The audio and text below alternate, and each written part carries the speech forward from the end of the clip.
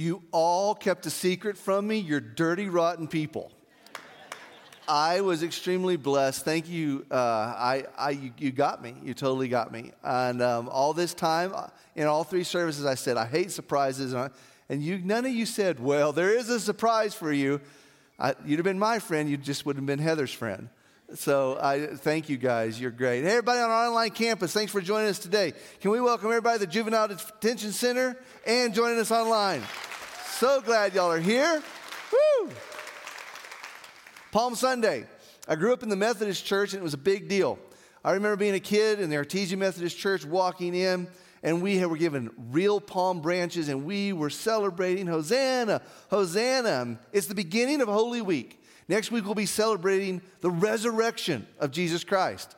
Today, we have to stop and pause and think and chew on what is this week about in our faith? Now, if you're here today and let's just say you're not a Jesus follower. You're here because you're curious, you're inquisitive, you want to know what is this Jesus all about? I'm glad you're here because this is Super Bowl weekend for us. This is the beginning of the anticipation and excitement of everything that we believe in, everything that we put our hope in, everything that we base our relationship with Jesus on. And I want to encourage you to lean in. And one of the things we're going to lean in today is what's the story behind the palm branches? A lot of believers don't even know the story behind it other than when Jesus entered into Jerusalem, children and adults alike celebrated him coming in on this donkey colt with palm branches. They knew the Messiah was coming and they said, Hosanna, Hosanna. But there's an interesting story behind these palm branches. It starts with a group of people called the Maccabees. The Maccabees are a fantastic group of historical figures that you really need to get to know, especially if you're a military buff, if you're somebody who likes ancient wars and guerrilla warfare, you're going to love the Maccabees. The Maccabees is a group of family. It's a family that during their time, about 200 years before Jesus, the Maccabees were found in a very hard situation. The Syrians had moved into Jerusalem and made life miserable for the Jewish people. They tortured them, they abused them, they killed them, and the Maccabee family stepped up and decided enough was enough. There was a man by the name of Judas Maccabee who led this guerrilla warfare. It wasn't an army like you would think. It was all of these citizens of Jerusalem, started by the Maccabees, that just began to have guerrilla warfare with the Syrians. It turned into some of the things that you may look at today and think, well, that's just always been in Jewish history. But the menorah is an amazing historical object that comes from the Maccabee story. They found victory. Jerusalem was set free. The Syrians fled. But when Judas Maccabee entered Jerusalem, the tradition of the palm branch started. And they said, Maccabees, Maccabees. And they just honored the Maccabees for what they had done. So this tradition continued every year. And when a Messiah-like person was coming in, they would pull out the palm branches and they would celebrate this new deliverer. Because now the Syrians were gone, but the Romans had entered. And when the Jewish people saw Jesus, they saw somebody that was going to finally be the general that led the revolt against the Romans. In fact, when you look at why the people that day were saying, Hosanna, Hosanna, it was because of the promised Messiah.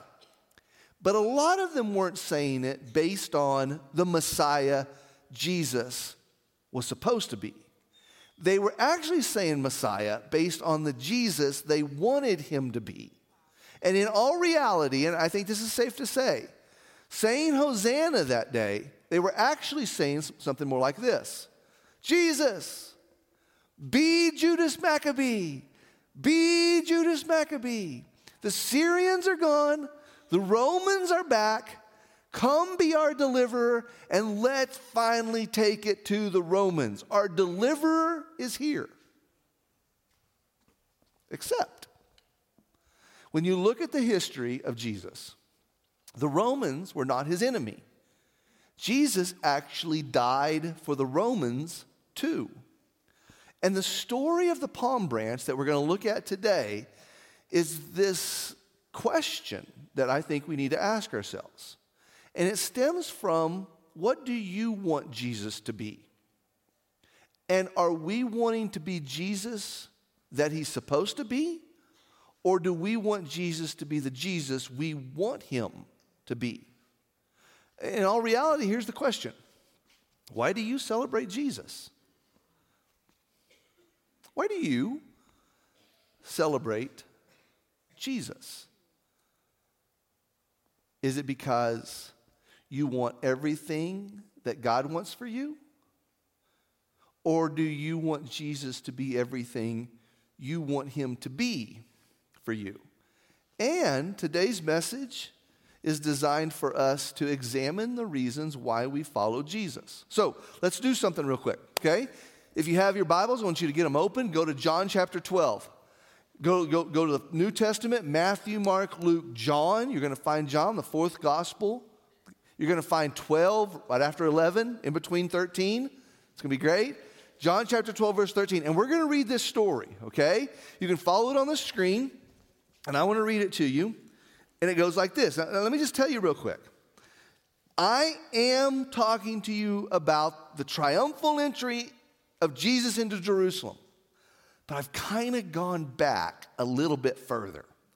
Because in the middle of this story of Jesus coming and Holy Week beginning, there's a lot of things surrounding this story we need to pay attention to. So we're going to read a little bit, and there's a reason why. It starts with this. Then Mary took a pound of very costly oil of spikenard, anointing the feet of Jesus, and wiped his feet with her hair. And the house was filled with the fragrance of oil. Let me talk about this Mary real quick. This isn't Mary, the mother of God. This is actually Mary with a questionable background. Okay? This is Mary who shows us how to worship Jesus. This is Mary that has been forgiven of so much demon possession, a horrible lifestyle with men, and Mary who knows that she doesn't deserve salvation, and yet Jesus saved her anyway. This is a really cool Mary. And so she breaks this oil flask, and it goes on and it says, but one of his disciples, Judas Iscariot, Simon's son, who would betray him, said, why was this fragrant oil not sold for 300 denarii and given to the poor? This he said, not because he cared about the poor, but actually because he was a thief and had the money box, and he used to take what was put into it. And this is John writing from a perspective. Wasn't it funny that people made donations, but then the next thing you knew, we didn't have any money? Wasn't it interesting that we were all hungry, but Judas just always seemed full? Wasn't it interesting that we needed clothes, but Judas always had the best clothes? Judas here is making a big deal about somebody's worship, but it's not worship that he's admiring. It's what he's supposed to be getting out of it. But Jesus said to him, hey, let her alone. She has kept this for my day of my burial. For the poor you have with you always, but me you do not always have. Then we go on.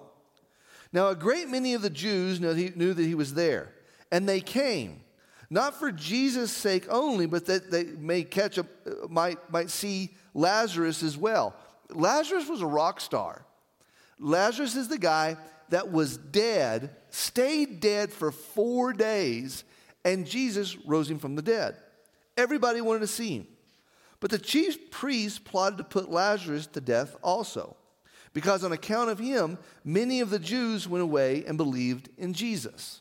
So here you have an issue breaking out that the people are fascinated with the Lazarus story, and they are even more fascinated with Jesus because of the Lazarus story, and they're losing people in the Jewish synagogue to go and follow Jesus.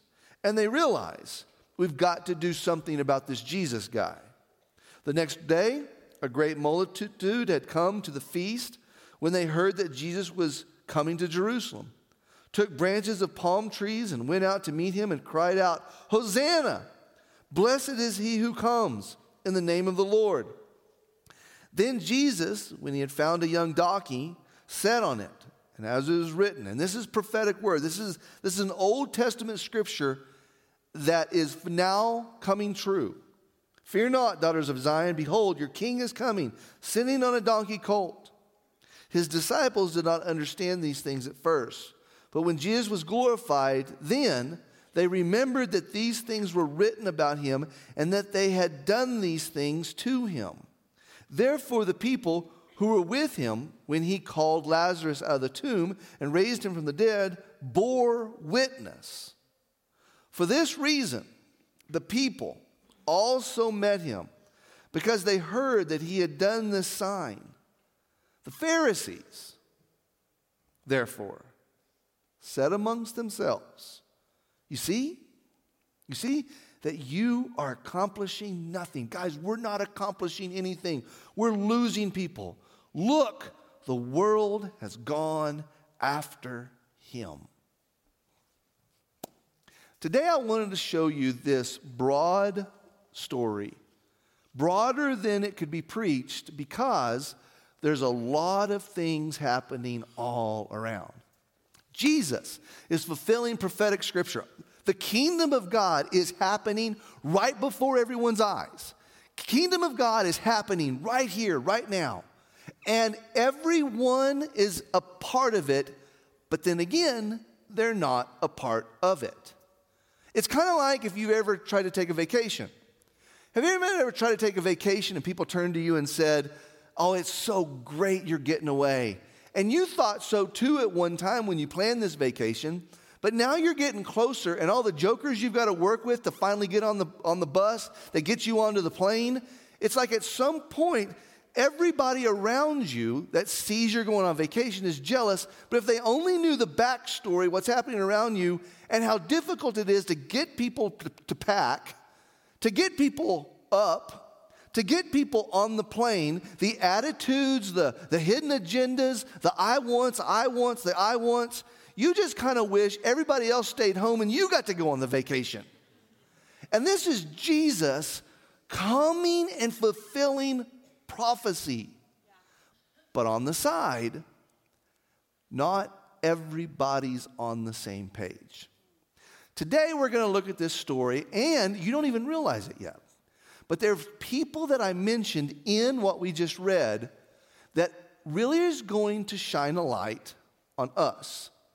And what's going to happen with these three people that we look at today that are in this story, you're going to maybe get to take a look at that you have more in common with them than you might think you do.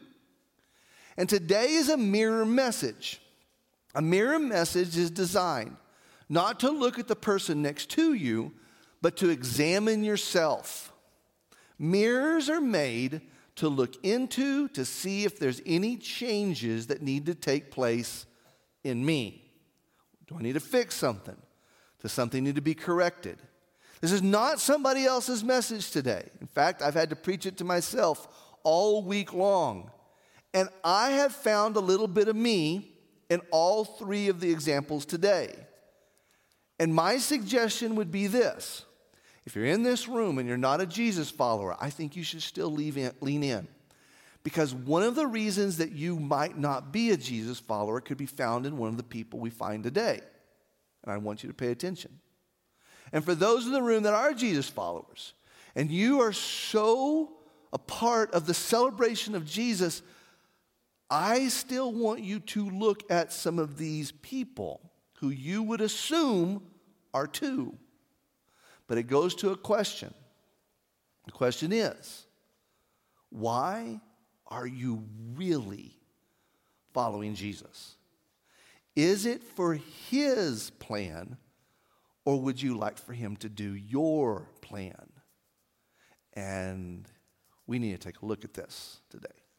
The first individual that we're going to take a look today is a man by the name of Caiaphas. Caiaphas is a very, very powerful man. He is the high priest. He has a lot of political power. His word is law. He sneezes and people run to him with handkerchiefs and Kleenexes. He is the man. He has an interesting backstory. He's worked his whole life positioning for power. He's realized that in this religious system, there is a political system. And he's worked this political system very well. Even to the point, Caiaphas married well. It was a strategic marriage. He needed it. He wanted it. And the girl that he married, her dad, which is Caiaphas' father-in-law, was a high priest. And then all of his brothers-in-law, 5 of them, were high priests before him. So Caiaphas entered into a family of great stature and power. And he was so powerful that he actually stayed longer than all the other high priests. For 18 years, he served as high priest, and he was very proud of his position. Even the Roman government realized that if we didn't have Caiaphas on our side, we wouldn't get far. So they went to Caiaphas and negotiated with him and said, not only do we want you to be high priest, remain in your position. We don't want to change anything. But now we're going to offer you the governor to be the governor of Rome. And he would serve not only on a religious system, but now also on a political system. And let's not mention, this was extremely popular to his pocketbook. He gained great wealth, both as high priest and Roman governor. And so, when you see Jesus entering into Jerusalem, and people are leaving the synagogue, and people are not trusting these religious leaders who have just led them to death and destruction, and there's no life. And then you have Jesus who is showing you the life of Christ, the heart of God, what it is to be the Son of God, how his kingdom has come, his will is to be done on earth as it is in heaven. All of these things are bringing life to people. He feels, and you ready for this word? It's a word I think you know very well. Caiaphas feels threatened. Now, we would never jump out and ever admit if we felt threatened. We would never want to feel like we were threatened and let people know that we're threatened. But down deep, some of our biggest issues are based around as we feel threatened. If your kid gets in trouble at school, there was a day our parents didn't get threatened. They're like, this is my kid. I raised him. I don't feel threatened, but I will do some threatening when my son gets home. But in today's day and age, parents, when a teacher questions a child's behavior at school, they don't question the kid of, why did you do this? They think their parenting is being questioned. And so the defenses go up and they get angry, and nobody amen. It's no parents in this room. I know none of you are in this room. Okay? Yeah. Some of our biggest regrets in life have come from an inability to recognize when we feel threatened. We feel dumb. We feel like our kingdom is being taken away from us. We feel like what I earned is being taken away from me. And when it came to Caiaphas, him and Jesus had some words. And it's not exactly the words maybe you heard from Jesus. Let me show you the words that Jesus spoke to Caiaphas. Jesus said this, "You serpent." That's not exactly kind of what you would expect. He is the high priest. He is the governor. And Jesus said, "You serpents, you brood of vipers, how can you escape the condemnation of hell?" So the one thing that Caiaphas sees, and he experienced Jesus coming into Jerusalem too. Everyone heard about it. Everyone heard about it. And Caiaphas felt threatened. And my question to you is, does Jesus threaten you? I mean, honestly, if the pastor gets up and talks about all the prosperity and all the happiness and all the joy, but what if the pastor came to you and said, guys, it's going to get hard. And it's going to get so difficult. Like what Jesus said, it can't be grape juice and crackers anymore. You have to take his blood and his body. And it's the same thing Jesus said when he said, take my blood and body. And the words are hard, but the truth is there. What if you lost everything? Because Jesus said, you have to give up everything to follow me. When the rich young ruler came to Jesus and said, I do this and I do this, and I pray more than anybody else. I tithe 20%. I do this and I do this and I do this. What must I do to enter the kingdom of heaven? And Jesus said, go home, give everything you have to the poor. And the young man said, I could never do that. And he turned around and he walked away from Jesus. And the reality is that we're all fine and good until what we love the most is threatened. And we have to ask a plan. We have to ask, what is the plan? To keep what we got or to lose everything and follow Jesus? This story of Caiaphas continues. It found in what we just read. So then the chief priests and the Pharisees gathered counsel and said, because there was a big meeting, what shall we do? For this man works many signs. We can't compete with the signs and wonders he does. If we let him alone, if we just leave Jesus alone, everyone will start believing in him. And the Romans will come and take away both our place and the nation. Did you hear that? If we just leave this alone, the Romans will come to us and say, we thought you guys were in charge. Maybe we should have made Jesus governor. He seems to control the people pretty well. It will lose everything if we don't take care of this Jesus. And then one of them, and this is great, Caiaphas, being high priest that year, said to them, guys, you know nothing at all. This is the words Caiaphas said to them. He said, nor do you consider that it is expedient for us that one man should die for the people and not that the whole nation should perish. And he's stepping in and he's going, you don't realize we can save the day if we remove the one who threatens us the most. Forget his truth. Forget our part in God's plan. Forget that we're spiritual leaders and we should just be able to add 1 + 1 = 2 and see that. This has been prophesied forever. Jesus is fulfilling prophecy all around us. We are experts at the law. We are experts in the truth. We are experts in the writings of our prophets. And we don't see that Jesus is the Messiah. So we can't see it because we want our kingdom to be built so badly that we're blind to the truth. Now this he did not say on his own authority, but being high priest, and this is really interesting. I want you guys to look at this. That year as high priest, he gave a prophetic word to the entire Jewish people. That year he prophesied, and listen closely, that Jesus would die for the nation, that, not that the nation only, but also that he would gather together in one the children of God who were scattered abroad. Now, that's amazing. Caiaphas, inspired by the Holy Spirit, actually gave a prophecy that year as he stood in temple and said, Jesus will die and he will pull the nation, and not only the nation, the whole world together. And was he wrong? No. He was exactly right. But it goes to show you how blind Caiaphas was. That even being inspired by the Holy Spirit, giving a correct prophetic word about Jesus' death and the unity that it would cause,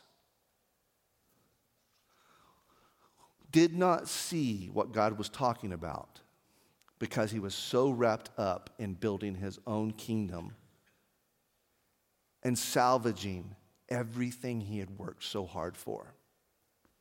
Then, from that day on, Caiaphas considered his job to plot and to put him to death. The story continues.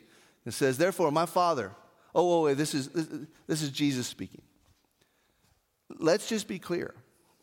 Caiaphas did not take Jesus' life.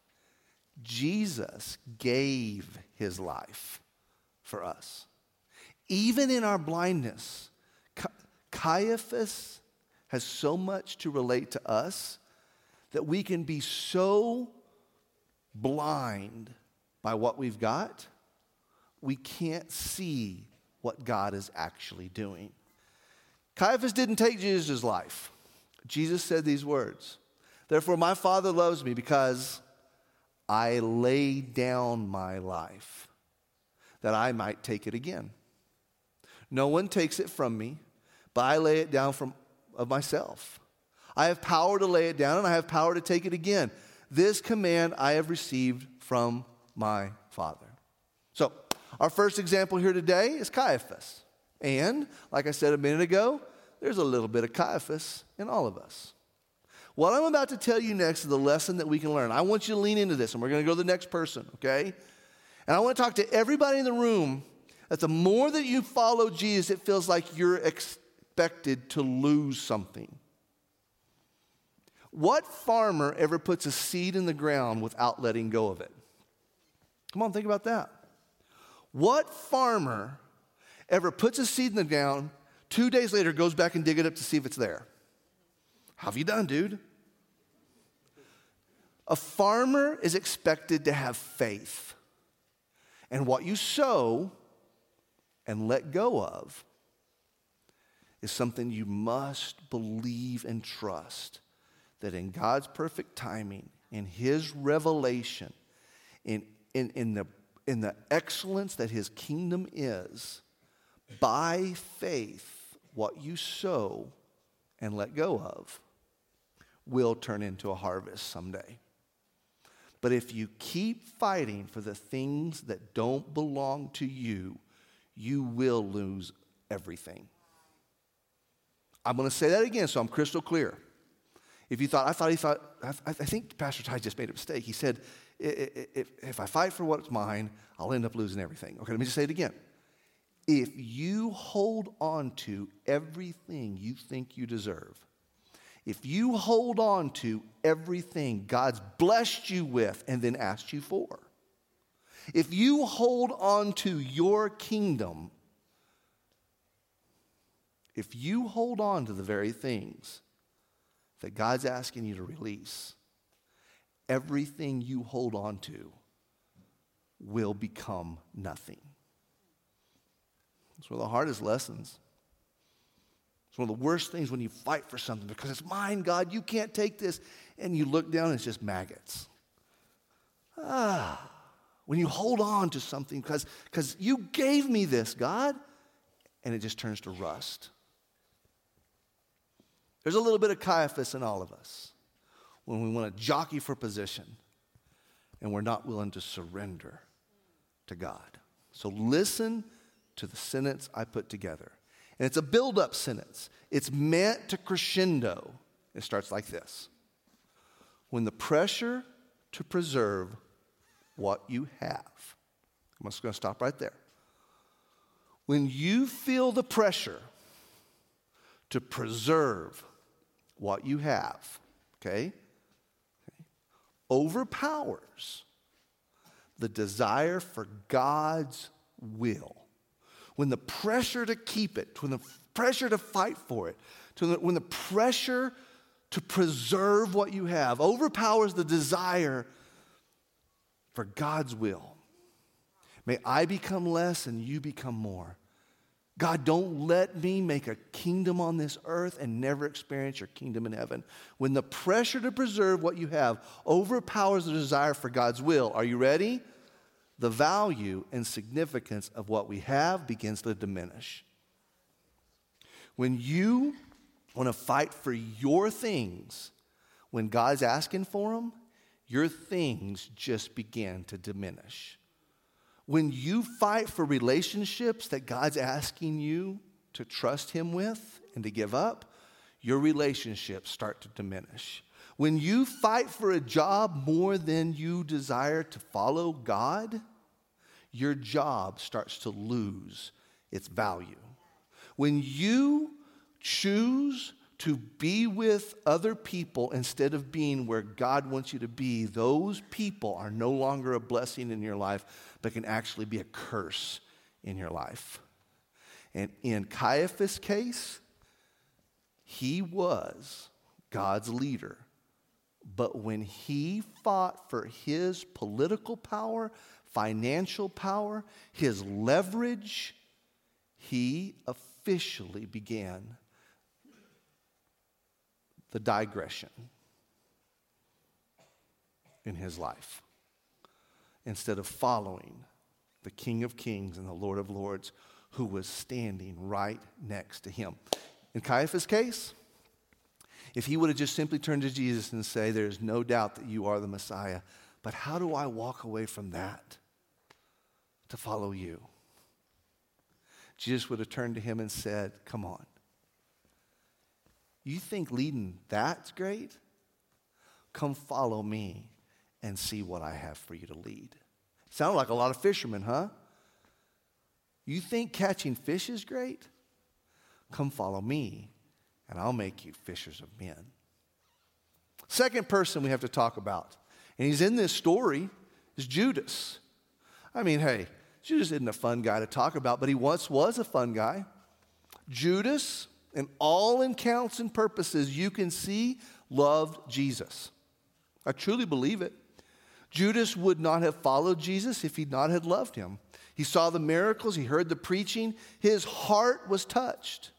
When you see Jesus talk about eat my body, drink my blood, and all the disciples left, all but 12, was it not Judas that stuck around?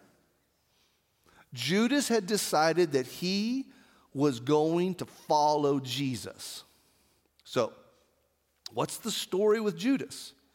How come he became the man who betrayed Jesus? And the reason why is because, let me just tell you, Judas' story is relevant to us because there is something in all of us that wants to leverage God and his power for our ends. And let me just tell you what this meant. Judas loved Jesus, but he began to notice the Maccabee story. Now think of the Maccabee story. The Maccabees come in. We got Hosanna, Hosanna, Hosanna. The Syrians leave. And if Jesus is the Messiah that all the Jews say he's going to be, this is the guy that's going to get rid of the Romans. This is the guy that's going to be the leader of the Jews now. Heck, he comes from the family of David. He's got general material in him. The moment the Romans are gone, Jesus is going to establish his government. Heck, he's talking about kingdom, right?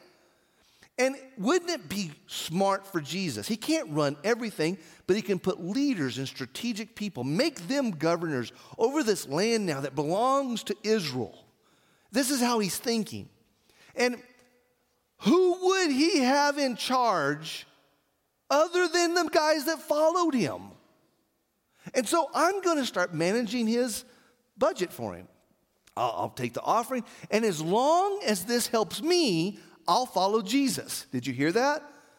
And one of the most dangerous views on your theology is, as long as this benefits me, I'll follow Jesus.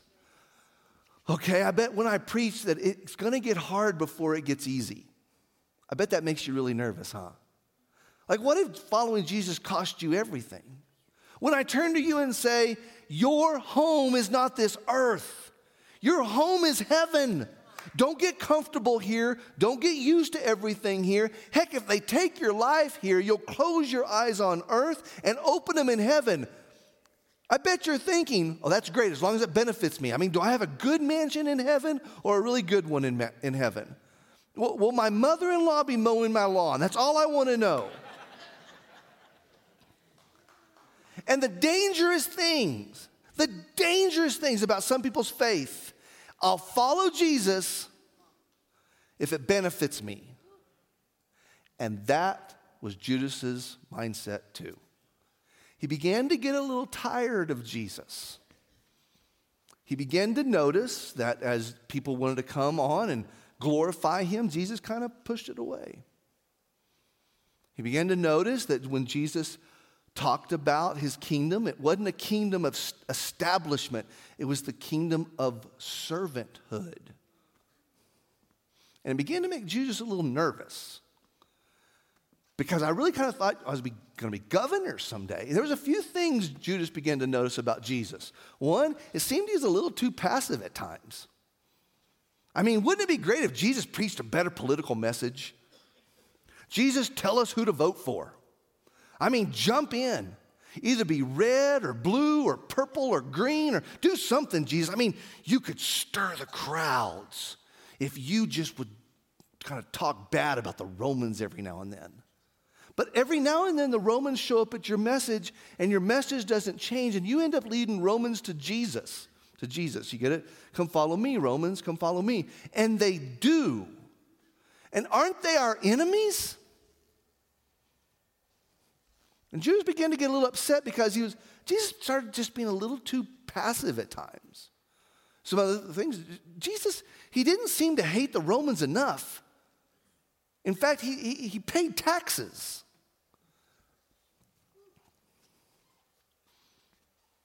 Judas was thinking, okay, he wouldn't get organized and assign positions. Jesus would just kind of show up and preach, and people would follow him. And he would show up and preach, and they would follow him. And you didn't find him out there jockeying for political positions. In fact, he was so unorganized. When are we going to put this army together? We need generals. We need leaders. We need to start getting some arms. We're going to battle. And Jesus keeps talking about battle, but he says the battle's not against flesh and blood. And Paul said this, but Jesus talked about our enemies, and this isn't your enemy. Would love your enemies, is what Jesus said. And Judas would get nervous because he wouldn't cooperate with the Jewish followers and the Jewish rulers. I mean, come on, all the people were following Jesus. Now would be a good time, according to Judas, to walk into the temple and go, okay, guys, listen, they're all following me. They're not big fans of you right now. But if you give me a spot on the council and get my boys here a spot on this council, we can make it to where everybody starts liking you again. And Judas is saying, hey, we've got the leverage, Jesus. Let's use it to our benefit. Jesus wasn't concerned about building a war chest. All of these things. I mean, can I turn to you and tell you? I feel too as a pastor when you stinking people want to come to me and ask me to preach on politics and to preach on who to vote for. And when I turn to you and say, we're going to follow Jesus. Should we wear a mask, not wear a mask? Should we get the shot, not get the shot? And I turn to you and go, you know what you're going to do? You're going to follow Jesus. And you go, well, I'm going to go to a church where they're going to stand up for our rights. I turned to you and said, you don't have any rights. Come on, let's go. You don't have any rights. Don't wave the American flag here. Though I'm an American, I love the American. We didn't come here to be better Americans. We came here to be Christ followers. Right. Yes. And if this makes you mad, if you're in the room going, oh, no, oh, come on. Do you think you're going to walk into heaven and they're going to go, why should you be here? And you go, well, I'm an American. You know what means in the Greek? I am not here today to make you a better American. I'm in the belief that as a Jesus follower, you're going to go into this world and make this place a better world. And Jesus said, you can go preach my name and they'll kill you. Are you ready to die for Jesus? That's me waving the flag. And you don't see how many people's following that? Not that many.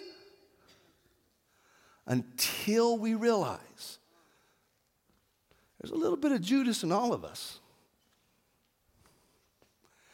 And Judas is asking Jesus to be something that Jesus says, that's not who I am. I'm here for the Jews first and the Gentiles second. My Father loved the whole world that he gave his only Son, that whosoever believeth in him should not perish but have everlasting life.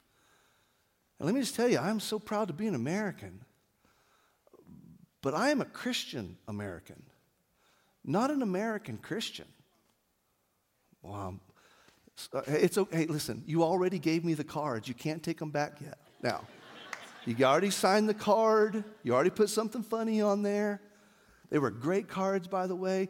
Man, you people, y'all bought me so many Cabela's gift cards. Y'all are awesome. I'm just telling you right now. You're incredible. But if you're mad at me right now, all the Cabela people that were like, I bet he buys gunpowder. I bet he buys bullets. I'm going to go buy a fluffy toy. No, here's the deal. In Matthew chapter 26, verse 14, then one of the 12 called Judas Iscariot went to the chief priests and said, what are you willing to give me if I deliver him to you? You know what this is saying? When he saw that following Jesus was not going to produce what he thought he could get, he cut his losses, and now he's willing to betray Jesus for 30 pieces of silver. And they counted out to him 30 pieces of silver. So from that time, he sought opportunity to betray him. Let me show you how it goes. Remember a minute ago I said, if you keep what Jesus is asking you to walk away from, it immediately starts diminishing. Look at the story. Then Judas, his betrayer, seeing that he had been condemned. This is after he had betrayed Jesus. This is after he had kissed Jesus on the cheek and he realized he messed up, was remorseful. He didn't go home and go, that was a great trade. Jesus for 30 pieces.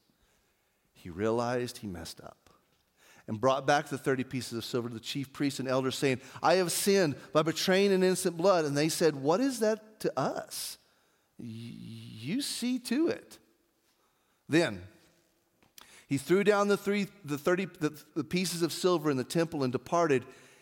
And how bad did this hurt that he realized that he got his way and walked away from Jesus? He went and hanged himself. At some point, all of us tempted to trade. Okay, this is kind of my little add-on. At some point, all of us are tempted to trade our relationship with Christ for something or somebody, usually because of disappointment. So here's a question I have for you. What are you most tempted to trade Jesus in for? Are you most tempted to trade Jesus in for your friends? Trade Jesus in for a great relationship. I need a girlfriend. I need a boyfriend. Are you willing to trade in Jesus for a better spot on the political scene? If you are, for a better paycheck, for a higher promotion, if you are, you got a little bit of Judas in you. Third and final one. And this happens to be one of my most favorite ones. It's one that I get to talk to my friends who aren't Jesus followers. And right after this, I'm going to be done. Right after this is a quick one. But this guy doesn't have a name. We only know him as the thief on the cross. This story becomes real on Friday. As a man who walked down the wrong path, chose the wrong things, he apparently committed a crime so bad that they just bypassed jail. This man that we only know as the thief on the cross was encouraged to suicide, but he never did. So they just went ahead and took him to the cross, and he knew the cross was going to be painful. He knew it was going to be horrible. He knew life was bad. I can't imagine all the things that this guy had been through. How his parents betrayed him, how his friends betrayed him, how society betrayed him. Everyone was out to get him. He had nobody in his life because he had apparently done something so bad. His family didn't want to have anything to do with him. His friends didn't have anything to want to do with him. He continued to go deeper and deeper into this, that finally the Roman government decided the best thing to do for this guy is just to kill him. No one will miss him. It's better for all of us if he's just dead. And the most dangerous thing about this man, we know that he was on the cross and he turned to Jesus and he cursed Jesus and cursed Jesus. I hate you. You say you're the Son of God, but you're hanging on a cross. You're no Son of God. You're not the Messiah. And as he's lashing out, he's actually drawing from a pain that his whole life has been pain. And I want to talk to everybody in the room. That you would blame God for all the pain you've been through. You would see God in correlation with the pain that you've experienced in life. In short, it would sound something like this. I hate God because this happened to me. God's evil because this world is evil. God's bad because this world is bad. And can I just stop and show you something? This man is 12 feet away from Jesus, but the pain of his life is causing him to curse God instead of recognize that his salvation is right there. God is not what you have experienced. I'm going to say it again. Our good, awesome, generous, loving, peaceful, kind God, the God that is 12 feet away from this man, giving his life for this man, is 12 feet away from him. And because of the pain he's been through in life and the way he hates life and people so much, it's blinding him from the fact that the very love of God is hanging right next to him. And let me show you something. Disappointment with life easily becomes disappointment with God.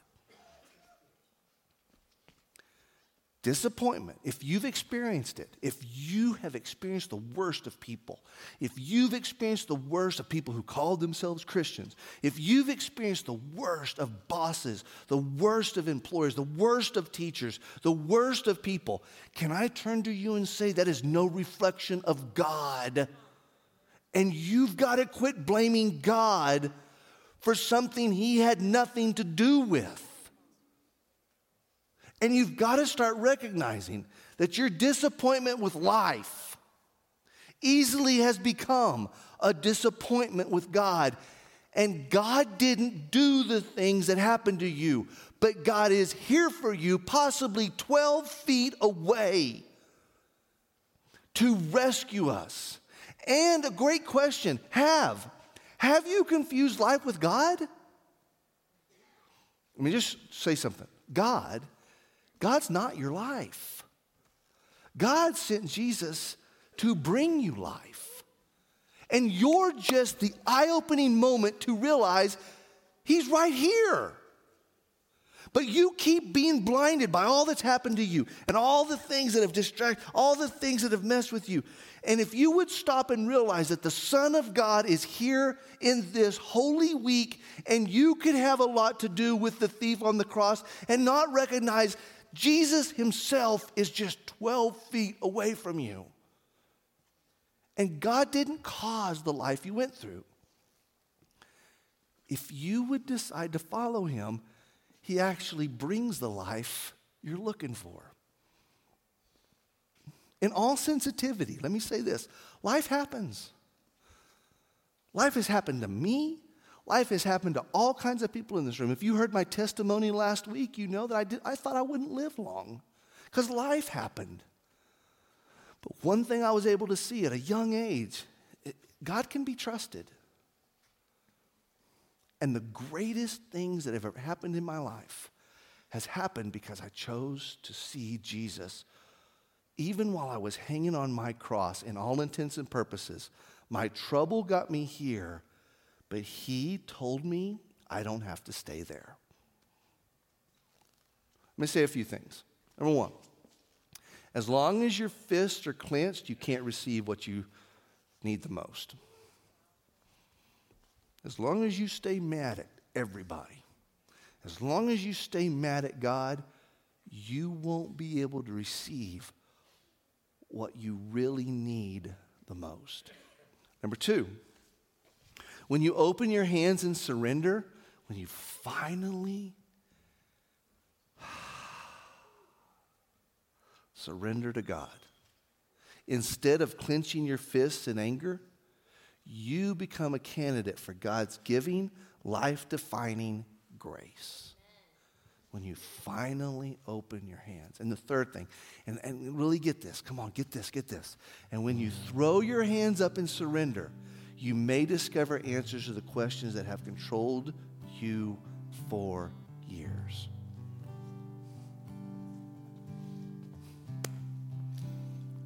You may have more in common with the thief with the cross than you think you do. God didn't do it to you. But God is ready to work through you. If you just take those fists that you're really proud of, by the way, and surrender them and let go and let God be the God who, for so many people in this room, has pulled you out of, delivered you from, parted the Red Sea, opened the doors, closed other doors, became the God that led your life, directed your life, and became the God that you realize life truly comes from. So, on this Palm Sunday, do we say, Judas Maccabee, just come on and be the God I need you to be. See, that's a good rap right there.